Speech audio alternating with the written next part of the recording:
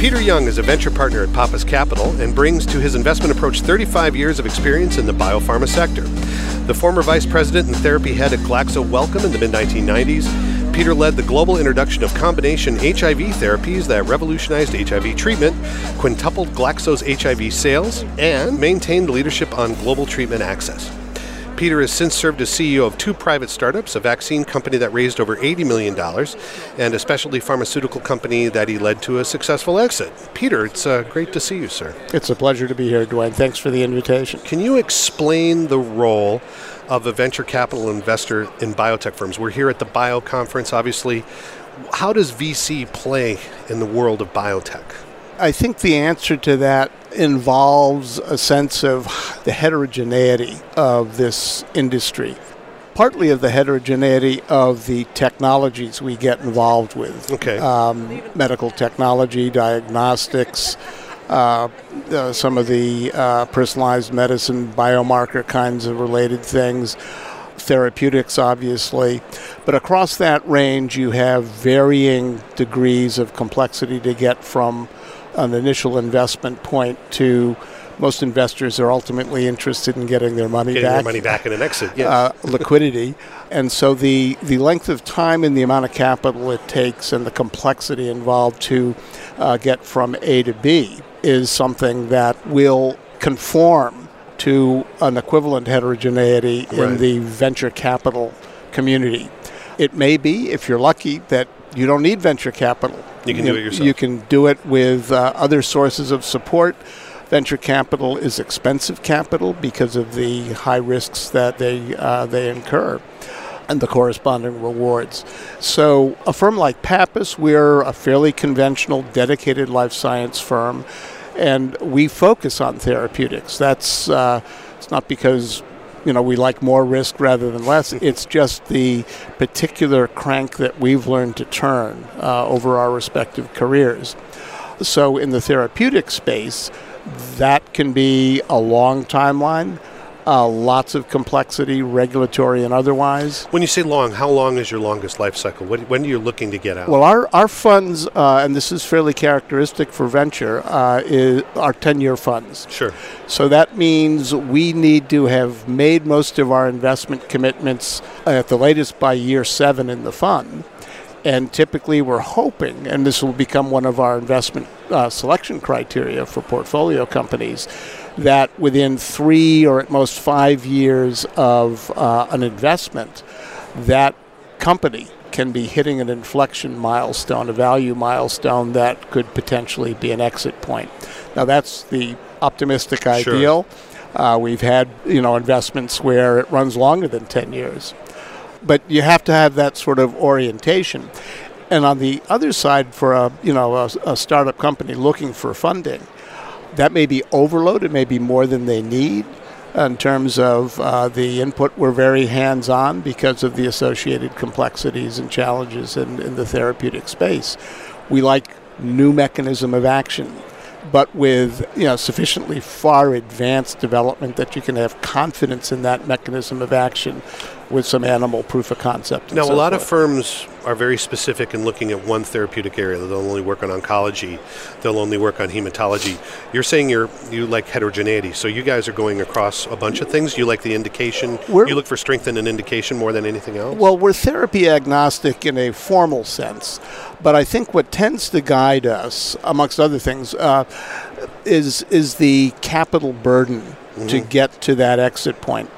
And so one of the things we've learned the hard way over the years is that you want to have enough dry powder to deal with the things that don't go exactly according to plan.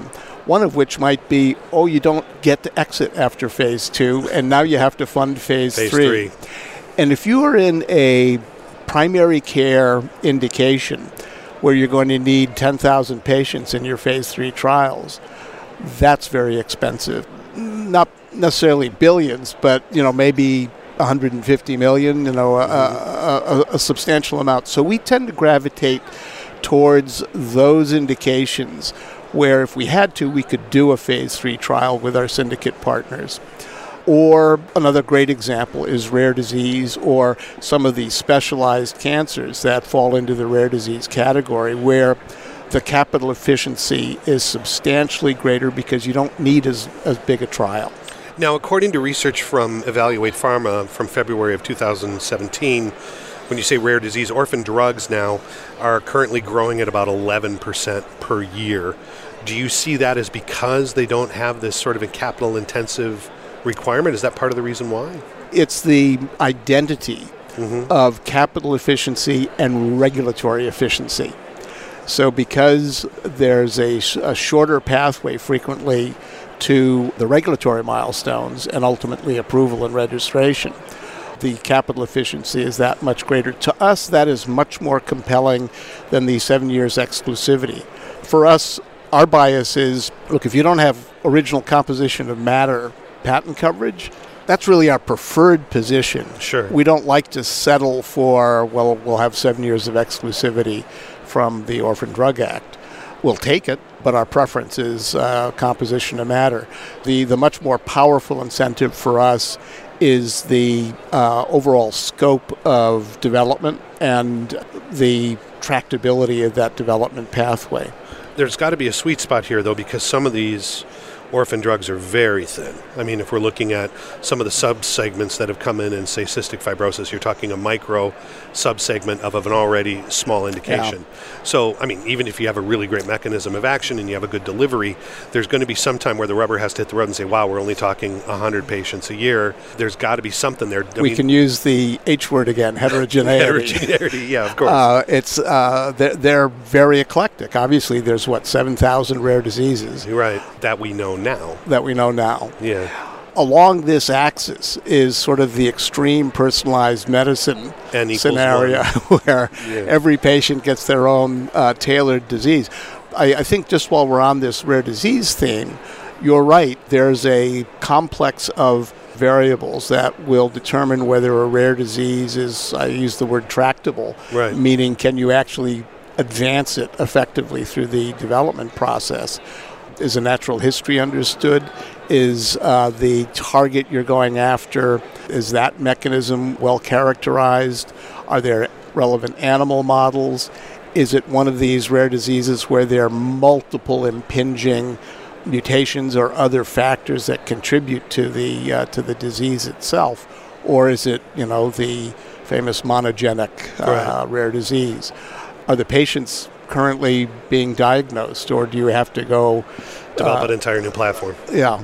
When you guys are making the decision to go, no go, what is it that you're specifically looking for in the asset and the company? I mean, what is it that your particular triggers? What 2 or 3 things are the most important to make that decision that you're going to plunk down $50, $100 million? So novel science that we can look at and say this is differentiated against the standard of care. Oftentimes the standard of care is really, in these rare disease instances, absent. We are looking for enough advanced data to give us confidence in the mechanism of action, hopefully in the form of a credible animal model. We're looking for enough definition of the natural history in the patient population that we think it's reasonable you can find these patients and enroll them.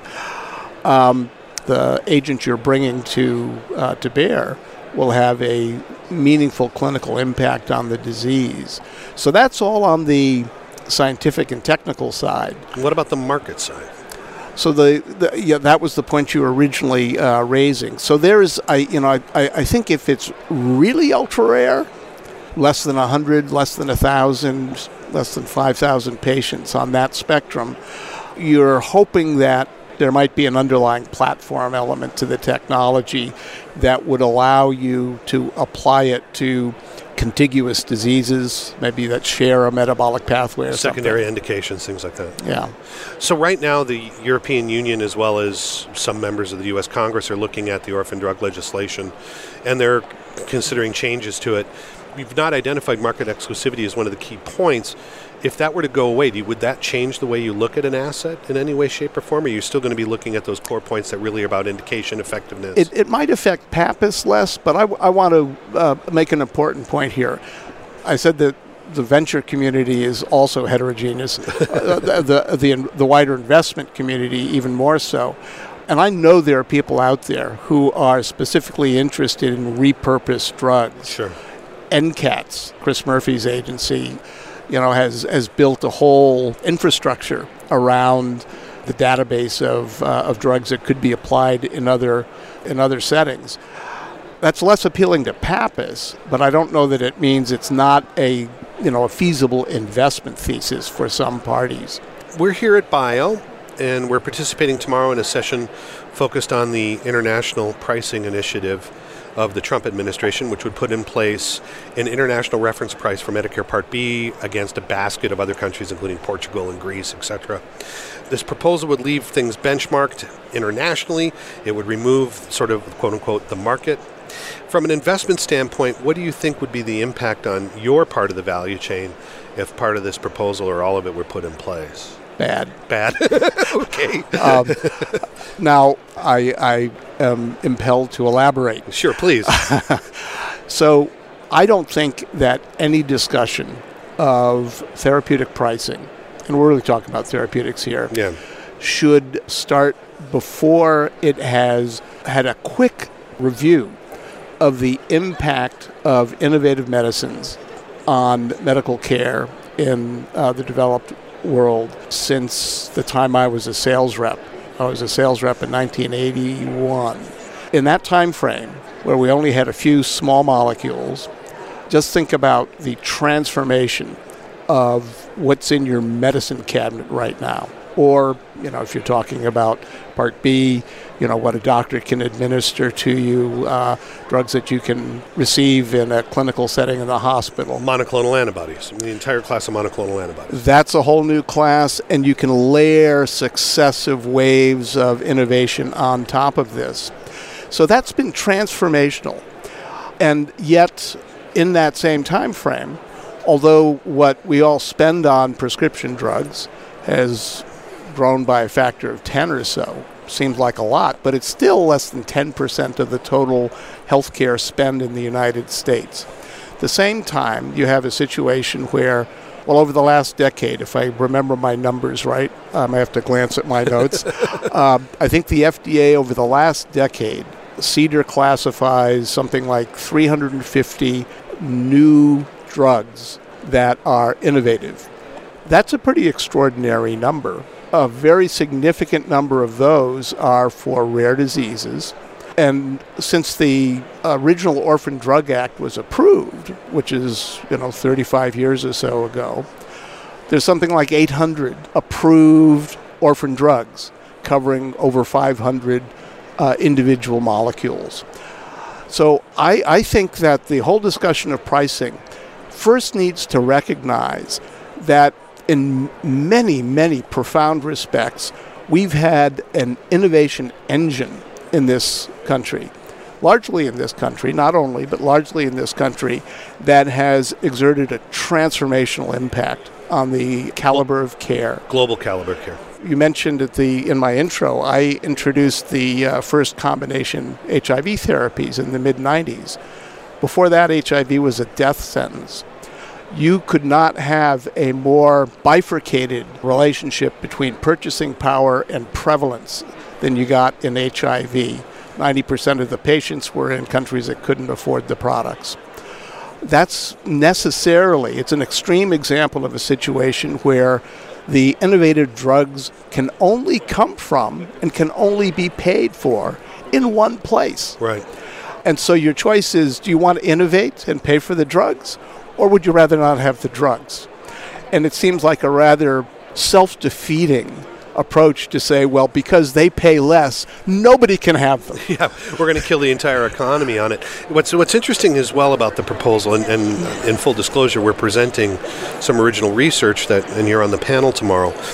There was an ecosystem of 118 biotechs that those 10 companies had invested in, and there were 10 products that had emerged from 10 companies out of that 118. So 108 haven't put a product up, 10 have.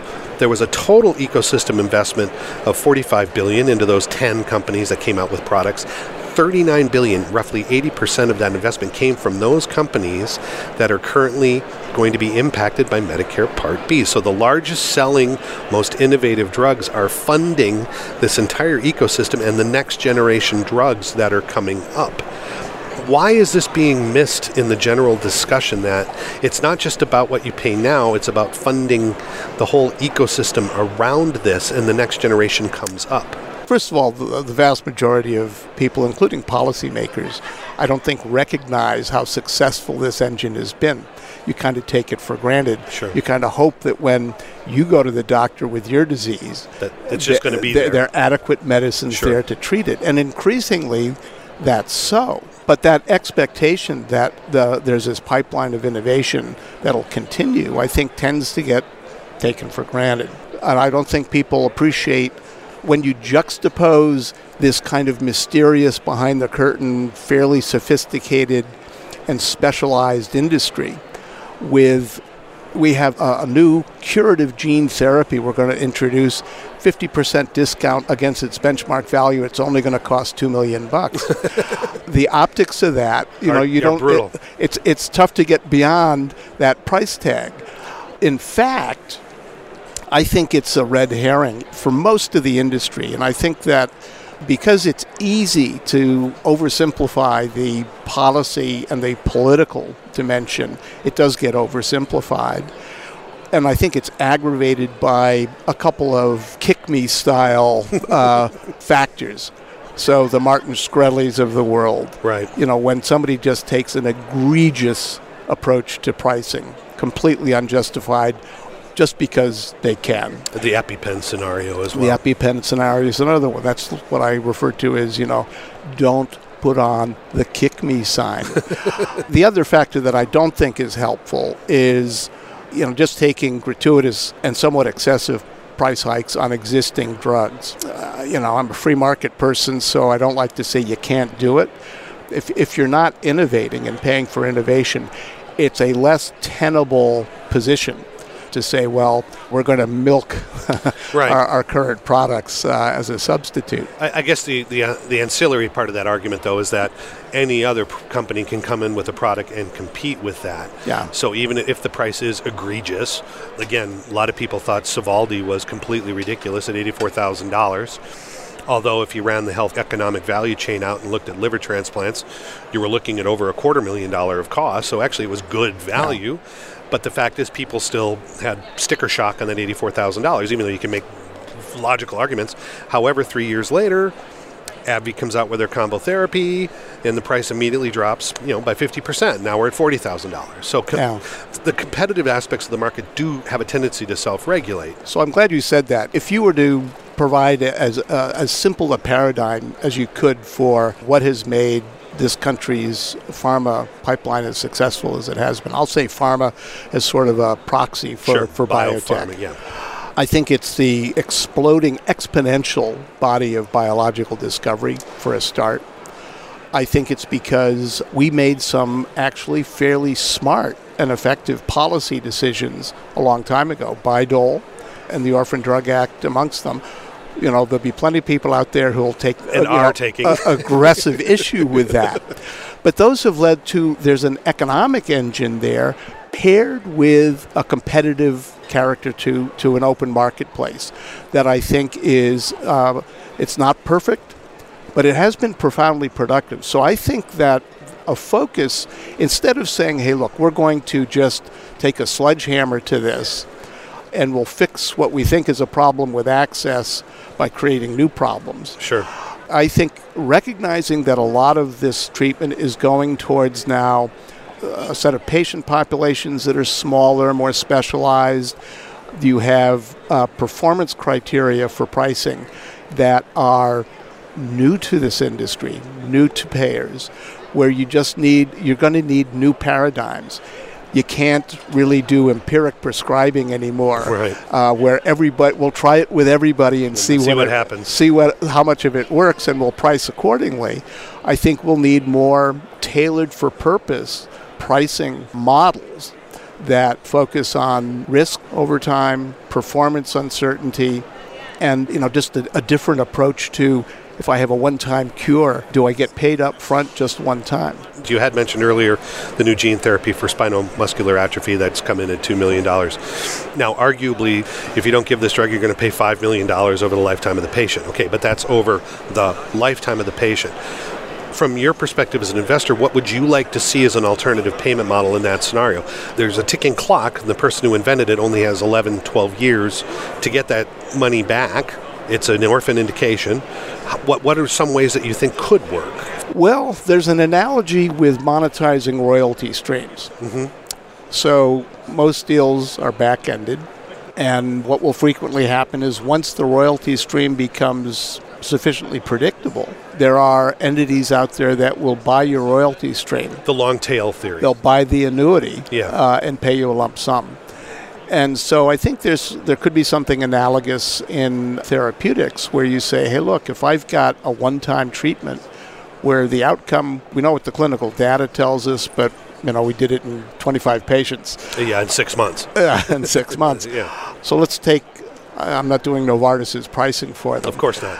But I've seen them refer in their public statements to stage pricing. So I think they're looking at something that says, now that you've got the sticker shock and we've set your expectations accordingly, you only have to pay us $500,000 a year for 4 years or something like that. So a combination of stretching the payments and, challenging though it may be, linking that to the true risk. One of the things that I certainly think about, and if you look at most of these new agents that are coming to market now, certainly some of the cell-based therapies, the CAR-Ts, their immediate market performance is rather fitful. And you could look at that and say, well, that kind of translates, look, these products are transforming every sector of the industry from soup to nuts, research all the way through commercialization and manufacturing and distribution. And the effect that I think has on market risk and post-launch risk is real for the companies. But by the same token, if you don't have clinical data that you feel and that payers and patients can feel is really predictive of a longer-term response, I don't think the industry is going to be allowed to get away with saying, that's okay, you still have to pay us up front and take that part of the risk away. And that's what we've been seeing in CAR-T. It has been underperforming in sales. Yeah. But what you also see then in some of the work we've done with the Dutch government is we see that CAR-T is only often being used in the patients that are refractory or non-responsive and aren't eligible or they can't get a bone marrow transplant. So the doctor's going, well, heck, we can't treat them. Let's give them CAR-T. And then, wait a minute, that's not the response we expected. Again, I think that's normal, but I think what you're also seeing then is that some of the clinical studies don't necessarily end up reflecting what's actually happening in practice. And that leads to a certain cynicism among certain payers, which I understand. So would you say then the current efficacy-based system might not be the best for some of these high-ticketed items? We need to go to more of an effectiveness model? Well, your approval criteria are central to the economics that attract investment and the whole economic engine. So I'm loath to attenuate what I think has been an evolving and increasingly effective regulatory environment to adapt to these new technologies and say, how can we find the right balance between patient benefit and access? As transformational as many of these products are, I think that a moment ago I alluded to the fact that I believe that they're transformational right across the entire spectrum of the industry. Sure. And when I say industry, I'm not just talking about investors and companies. I'm talking about doctors, payers, treatment, payers, patients. This is society's stake in healthcare and well-being. So I think we're going to have to invent our way through to new paradigms that more effectively address this sort of thing. And those models, just like personalized medicine is starting to sort more and more specific treatment modalities towards smaller and smaller patient groups, I think the same thing may necessarily occur when it comes to payment models. Yeah. You have to cut the cloth to suit the circumstances. Having said that, I just saw in an earlier session a statistic that said, hey, look, emerging biopharma is contributing almost 3/4 of the development pipeline, but they actually take longer to get a product to market. It's like 17 years or something. From patent disclosure, it's a fairly significant amount of the... And then you've only got 5-6 years on the back end to try and get your ROI. Yeah. I would say, as a general principle, if you can find effective ways of shortening that time frame, I think that benefits all parties concerned. I think we're always likely to have a sensitivity about putting a price on somebody's health. I just think that's going to be an inescapable fact. People always say they'll have sticker shock. Quick aside, I was general manager for Glaxo New Zealand at the point in time when the New Zealand government was completely revamping their pharmaceutical pricing approach. And the Minister of Health said to me at one point, he said, what I would dearly love to do is to have on the label of the pill bottle when the patient gets it, it says, we paid this, you paid this, which is substantially less. Yeah. I think that's just a reality. But there's also this expectation, we're a species, our approach to selection pressure is to think our way around it, right? Right.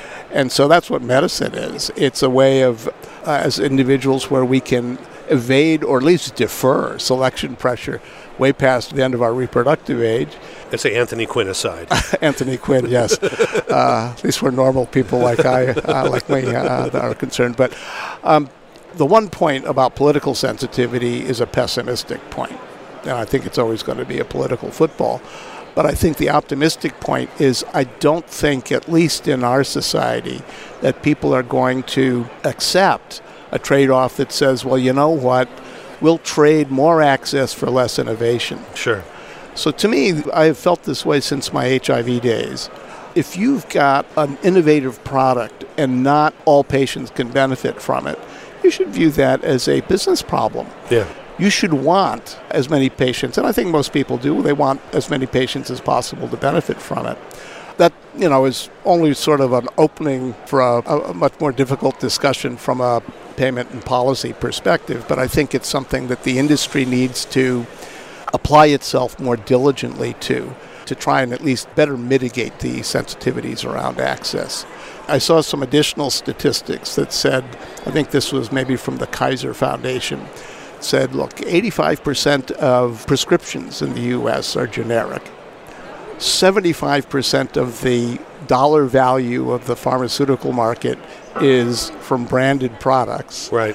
Which sounds to me, it actually sounds like it sort of conforms to how you would potentially design an economy or an economic model that would focus on product innovation. But the troubling one was they had found at least the self-reported percentage of patients who said they had trouble affording their products, despite the 85% generic, was 24%. And so I think that's certainly problematic. Do you see that as one of our biggest challenges over the next 5 years? America's leading in innovation. We're dominating the sector. 70% of all mature biotech assets are now coming and landing in the United States, but yet we need to fund it. I think the money goes where the money can be productive. Sure. And get rewarded. So to me, that's almost a validation that the model works. Right. I do feel, and this covers all my time in working in the international industry, there's a long-established pattern where other countries, Australia, uses reference pricing to approve the minimum possible price.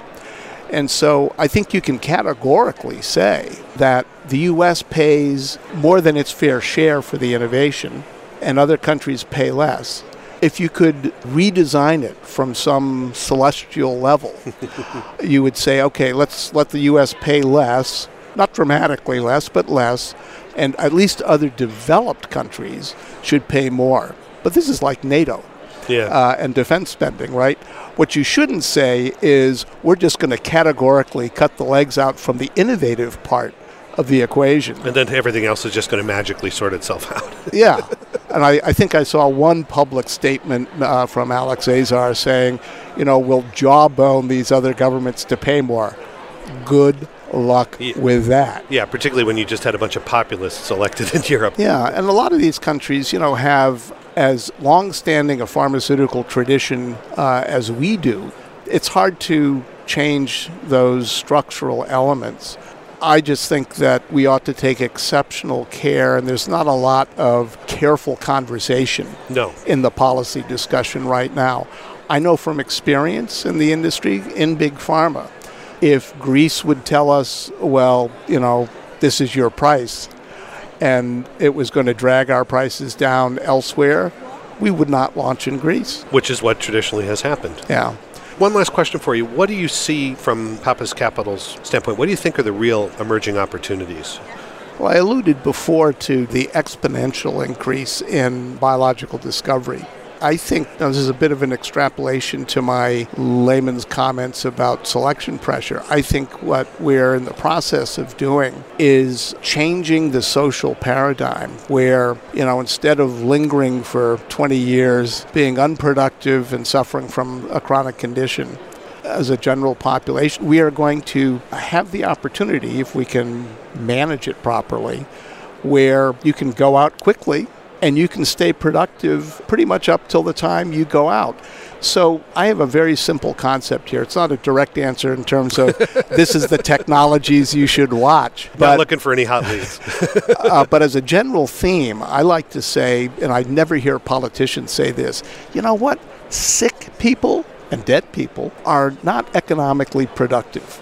So if you're thinking in terms of building societal wealth as opposed to societal cost, if we can keep people healthy and active and productive, I don't want to sit on a beach in my golden years. I got to work. Well, a beach would be okay, wouldn't it? Well, I'd like to be able to afford a vacation. Exactly. But I think that there is an opportunity here to kind of continue changing the lifespan paradigm at least for some of our species, where you can live longer, stay productive longer, and there'll be costs associated with that. But most of the economic development that has occurred since the Industrial Revolution has been built on investment that translated into exponential new sources of wealth. And I think that's what healthcare can do. That's great, Peter. Thank you very much for your time. Enjoyed it.